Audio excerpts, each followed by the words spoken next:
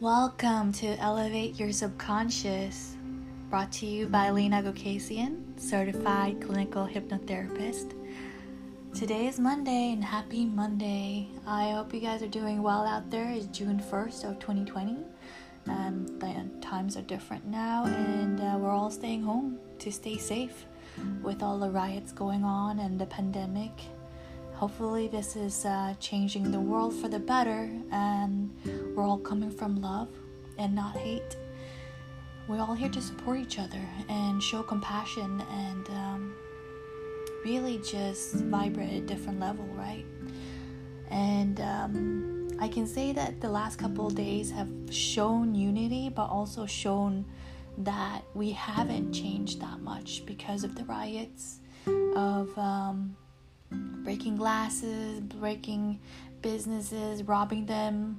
It's so tragic just because everyone's going through it. The businesses are hurting because they're paying rent, they're paying mortgages, but they're unable to sell and waiting patiently for the pandemic to pass. But here we are, other people breaking the glasses and loitering and destroying just for the fun of it. It's heartbreaking, to be honest with you, and I hope that we find hope and change soon, and seeing that violence doesn't create anything but more violence. It's just the same as, if you're looking for relationships, hurt people. So make sure that you are coming from a good place in your heart when you start relationships, or when you're finding new friends or anything, even family members. Treat everyone with respect. Come from a place of understanding and widen your perspective in life and love. It is truly about coming from a compassionate place.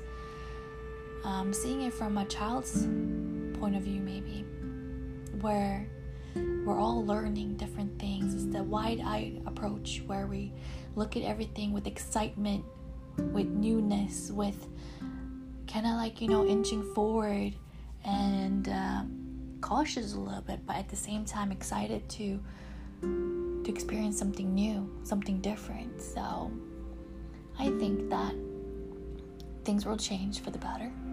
It might get worse for a little bit, but it will get better. But enough about that. I